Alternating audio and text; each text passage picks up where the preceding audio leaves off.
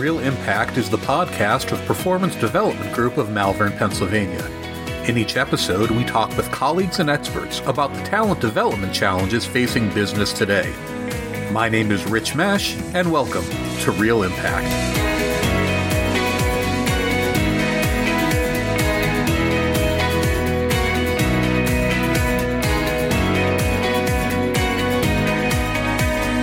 Virtual leadership skills are more important than ever. The global pandemic has required a lot of leaders to learn a new skill set. We'll discuss that topic and more with our guest, leadership expert, Keith Willis.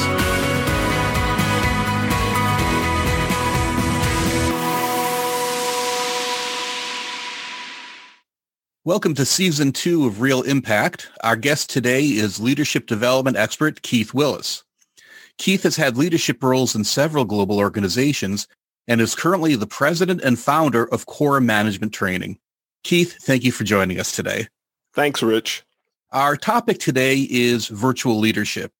As we move into the second year of a global pandemic, operating virtually has become more important than ever. So let's talk about what leaders need to do differently. So Keith, you've been in several leadership roles and you've coached leaders. Everybody is talking about virtual leadership like it's something new, but some leaders have been virtual for a long time, haven't they? They absolutely have, Rich. I think in terms of you have a lot of leaders that they travel on a regular basis, and like a lot of leaders oftentimes will do one-on-ones with their teams, and if every time they got on a plane and traveled, they wouldn't end up doing one-on-ones. So they actually have done that coaching virtually. And that generally will keep the cadence. And you think about telephone calls and check-ins and just even in the pharmaceutical industry, sales managers generally have coached most of their teams virtually. Yeah, they go out maybe every 6 to 8 weeks with a ride along to check in, but a lot of that coaching is virtually. And now with people at home, all of that coaching is virtually. So I would say it's something people have been doing for a long time. They just haven't thought about it. I've been a virtual leader. You've been a virtual leader. As someone who has been a virtual leader, what are some of the really tough aspects of the job? What are some issues that virtual leaders really need to watch out for? I think you have to really pay attention to your communication. When you're virtual, that means a lot of different things. I think it's just been here in the last year where people have gotten onto Zoom. Some organizations have internal types of communication tools. In the past, we might use things like Google Hangouts, maybe FaceTime or something like that. And when you set up these meetings, sometimes people have a habit of not turning on their camera. So you don't have the benefit of body language and those type of things. So you have to pay attention to vocal variety, those type of things. Or even when people aren't in the office, there's a tendency just not to pick up the phone and talk, versus if you're in the office, you have those conversations ongoing maybe throughout the day. So those are some things to think about. You know, how well do you communicate? How often do you communicate? Are you doing more emails? Are you writing more documents? Are you actually doing check-ins? So those are some things that as a virtual leader, you have to think about. It's funny, Keith, in my organization, we did Zoom calls a lot, even before the pandemic. And once the pandemic kicked in, we set an everybody uses their camera rule. And I will be honest with you, when I first had to start being on camera 100% of the time, it made me really uncomfortable. And, now that we're almost a year into it, I can't imagine interacting with people without using my camera. In fact, when people join a call and don't use their camera, it's almost sort of this lonely feeling like they're not really there. It really is. And it's funny because we've been working virtually. Sometimes it's the only way you get to know someone. I've kind of had this mantra in my head. It's a little silly, but have you really met somebody if you haven't met them in person and it's all just been virtual? You're working on a project and you only see them on camera, you hear them on the phone. So it's definitely a different world and something to think about when you don't have your camera on. One of the challenges that I think we're seeing in this new world is that people often talk about virtual leadership from the perspective of the new leader. But the reality is that we have people who are very experienced leaders, may have been doing it 10, 20 years, but perhaps for the first time, they need to manage a team virtually. And so what's your advice for an experienced leader who maybe has a lot of the leadership chops, is pretty good at the job, but is managing virtually for the first time? How do they need to shift their mindset to get really good at it? Yeah, I think you start from what you know. So if you have pretty good leadership chops, it's, something you've been doing on a regular basis. I think the thing you ask yourself, how can I reflect what I have done in the past and do it virtually? So for example, if you're doing one-on-ones, maybe you've done those traditionally a mix of person to person. Maybe they've been on the phone.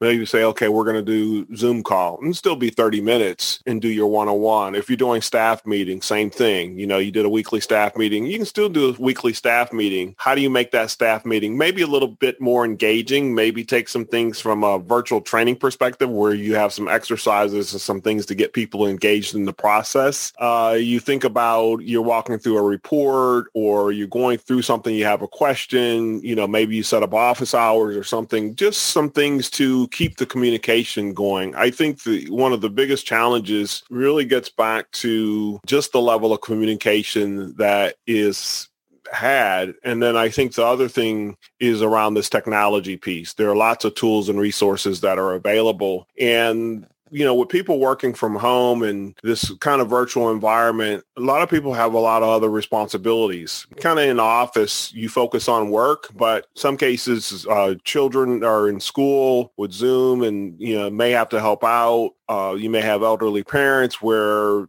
they may need a hand or something you have to do. So the workday actually has extended. People are working more hours than ever. It doesn't necessarily mean that they're working 9 to 5 or 8 to 5. So I think you actually have to have a little bit more flexibility and some level of communication around how are we going to work together and how are we going to make this work to be as productive as possible and get projects done. Yeah, it's funny you mentioned that. I think about how whenever you're on a Zoom call and somebody's kids wander in or their dog comes in and they're always apologizing and said, oh, I'm sorry, my kids came in the room. And I really want to tell them seeing your kids or your pets come into the frame is the best thing that happened to me all day.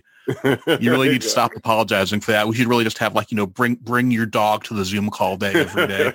Exactly. Yeah. I've been on calls where the dogs jumped up on somebody's lap. And I was working on a global project with another group of facilitators. And it was cool because we had an opportunity to meet other people's families. And because you're working in a lot of different time zones, in some cases, it may be 7 or 8 o'clock at night in other countries. And so the child wanders in and they want to know what's going on. And, the parent took the opportunity to introduce their child to the team. So it's actually a pretty cool aspect. And it's one of the ways to not only humanize us, but give us an opportunity to get to know each other better, especially since we're working virtually and we don't have the benefit of being together. We touched on the topic of some of the challenges that come with using technology. And now in my organization, we work with a lot of sales forces, and sales forces who are used to working face-to-face have faced a special challenge in the last year because they're doing a lot of their selling virtually.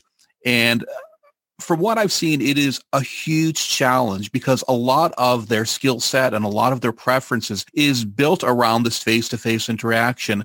And they really struggle using Zoom or WebEx or whatever they use because it doesn't have that same sort of high-touch feel to it. What advice do you have for people who just aren't quite comfortable yet with using the technology? Yeah, I think there's two parts to that. I think there's the technology. Zoom can be very confusing, just figuring out how to get into Zoom, how to set up your camera, what you can do with Zoom, what you can't do with Zoom. So I think there has to be some time spent with playing with the technology. It may even mean setting up another computer, setting up a Zoom call with yourself, maybe even getting family members to participate just so you can practice the aspects of the utilization of Zoom. If you're going to share your screen, those type of things can make a big difference getting comfortable with just the technology. WebEx is a little different. It's the same thing. Whatever tool you're using, you have to get comfortable with it. And I think one of the challenges, depending on what organization that you're with, it just can be very confusing. And then sometimes the customer is restricted. Sometimes they can't use the technology that the company wants you to use. So that's a whole different ball game. So I think that's number one. And number two, I think you have to double down on your communication skills. And what I mean by that, things like social styles, getting a sense of how fast somebody talks, how slow, what's the tonality, what's their vocal variety, do you see pictures on the wall, what do you see in the background that would give you a sense of their personality so that you can match their style and so you can be more effective. And, a lot of people don't necessarily do that even one-on-one when they're live, but they've been able to get away with it because you get enough cues. And, when you're meeting with somebody, you kind of get the essence of who they are. And so you get a chance to cheat a little bit. Here in this environment, oftentimes when you're doing virtual, you end up getting less time because you don't do kind of the chit chat and some of the things that you would normally do. And so I think those are just some things that you can really focus on, is enhancing those communication skills, getting more effective at reading people, getting a sense of who they are and how to connect with them more effectively. And then the second part of that is really understanding the technology and the tools that you're using. I think one of the things a lot of us struggle with is when you're working in the same environment, you have a lot of casual communication. You have the hallway conversations. You have the, dropping into someone's office and saying, have you got a minute? I just want to run something by you. That is a lot harder to do in the virtual environment. Have you seen anything that helps replicate casual communication in this virtual environment? I've seen people do some very creative things. I was having a conversation with somebody via LinkedIn, and they have literally what they call the water cooler hour. I don't know if it's an hour, but it's agreed upon time where the whole team checks in, and you can literally talk about anything except for work. So it's an opportunity for people to engage and get to know each other. And then I've also seen, companies do, I was working with another organization, and on Fridays they would have cocktail hour and everybody would get on Zoom. And the way the leader set it up, it was pretty cool because the virtual background was a pool room. And so they had chairs with pool cues and very relaxed atmosphere. And that's what they would do on Fridays to kind of get people into the space. I think other things that, some organizations are using other technologies like Slack, where you have different channels. It's almost like instant message, but you're messaging each other back and forth around concepts, ideals, or things that are coming up. So it's a way to keep track of what's going on in an organization or something that comes to top of mind. So I've seen that. And then, some companies have gone with Microsoft Teams. And so Teams does a good job of having a variety of collaboration tools. And one of the things is they have a variety of different channels that you can do these type of conversations kind of offhand. So while it's not walking down the hall per se, if you have a question or something, you can hit chat and have a quick conversation. And then if you need to hop on a call, you can literally do a call right then and there. Say, hey, you have 15 minutes. Can we talk through this? And I think those things work in organizations, especially if you have good relationships and people. You can build upon the relationships that you had with people when you were face to face. You can do some of the same things. It just looks a little different. It's a little bit more, it may be phone text. It may be using some of the other technologies.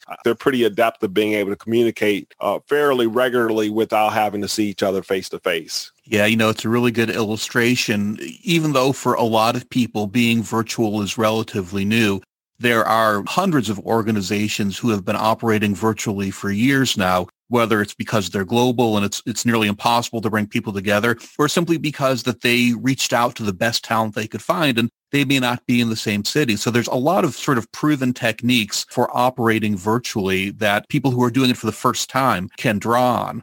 Exactly. We've talked a lot about what the leader needs to do, but ultimately a leader succeeds through his or her team. So what are some of the behaviors leaders need to drive into their teams? What do they need to encourage people to do in order to make the virtual environment work better? Yeah, Rich, I think that's a really good question. I think the teams need to work together. The leader as well as the team, they have to come to an agreement of how they're going to work. And what I mean by that is, how do we collaborate? How do we communicate? Kind of set some ground rules of, what's going to work. It may even be worthwhile, especially since we've been into this close to a year now, maybe a stop and maybe a start. just to have some reflection upon some of the best practices and things that are working and double down on those and maybe quit behaviors that aren't necessarily working. So, if you have collaboration tools and those type of things, there should be an agreement on how that's going to work, what that's going to look like, frequent conversations, check-ins, all of those things. I think if you have some ground rules, I think it will really help people drastically. And then I think the other thing is there has to be a concerted effort around improving skills around technology. What does that look like?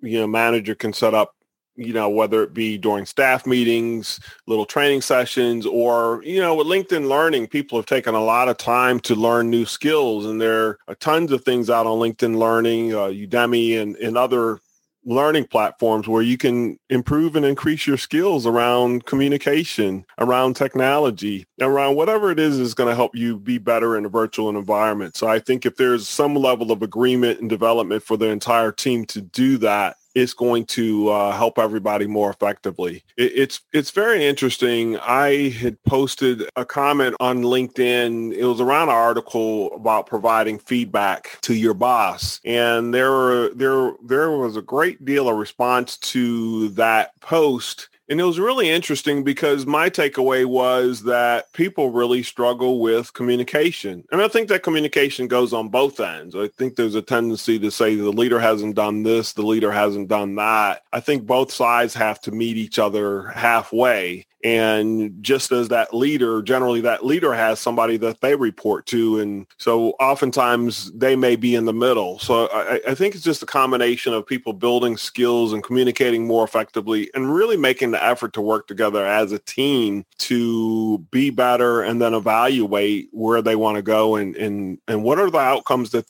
they're looking to achieve. So I think those are some things that the leader can do as well as their teams can do, because like I say, the leader can't do it all by themselves.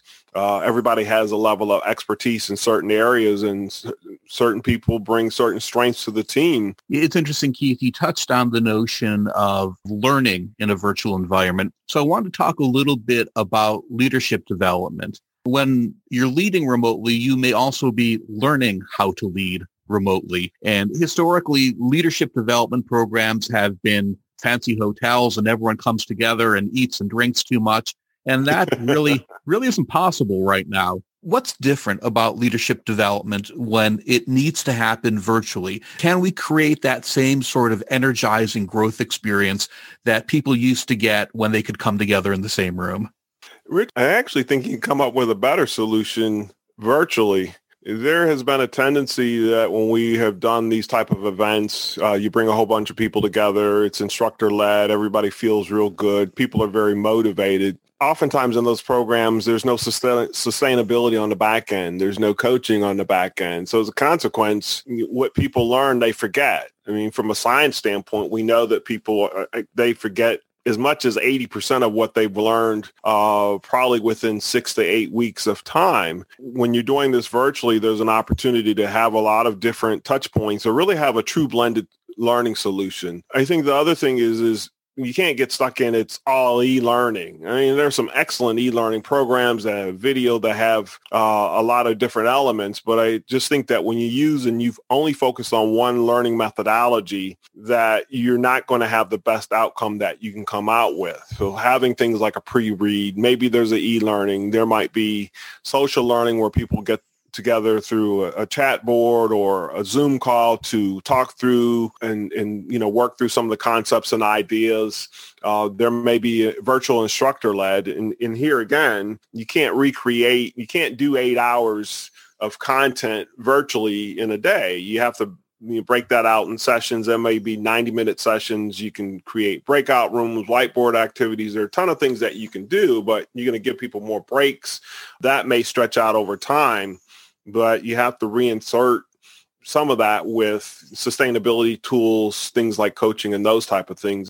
I couldn't agree with you more. I think one of the struggles we often have is that we don't change the way we do things until we have to. And one of the things we're learning in today's environment is that a lot of the ways we used to do leadership development never really worked anyway. So the only reason we didn't change is because change is difficult. And now we're put in this new environment where change is mandatory. We don't have any other choices. And a lot of what we're learning is that learning virtually can actually be more effective. And I absolutely agree with what you said. One of the biggest gaps is around application. So much leadership development is abstract. It's based on models. It's based on inspirational books, and that's great. People should be inspired to be leaders. But one of the challenges is then they get back to the job. They're full of all these great ideas, and they can't execute. And so you've just trained them. You've spent a lot of money. You've invested a lot of their time, and they're still not really able to do their job. And the piece that's missing is exactly what you said. It's the application. It's the practice. It's the feedback that actually gets them to the point where they're able to perform differently, not just think differently. Exactly. I mean, it's always funny. You did this in the classroom, and then whatever happens in the real world is not quite exactly like you practice it, and then you're stuck. And then when there's no coaching intervention, because I mean, if it's 75%, it's probably fairly decent. But even a coaching intervention and a conversation around, I tried X, Y, and Z, and I'm really struggling with it. And somebody kind of talks you through, and then you can say, oh, and then you may have an opportunity to repeat that again. So then some real learning comes because you've learned a different scenario. So whatever they teach you, whatever you learn in class, there's probably 100 variations of that. And your mind is still trying to work through the first variation that you learned. So you need a little help to kind of get through that. And oftentimes that just doesn't happen. And it probably bears mentioning that Keith and I recorded this podcast virtually on a Zoom call. So we don't just preach, but we practice what we preach. Absolutely. Keith, thank you so much for your time today. It's been a great conversation. Thanks a lot, Rich. Appreciate it. Real Impact is produced by Performance Development Group. For more information on us, please visit our website at www.performdev.com.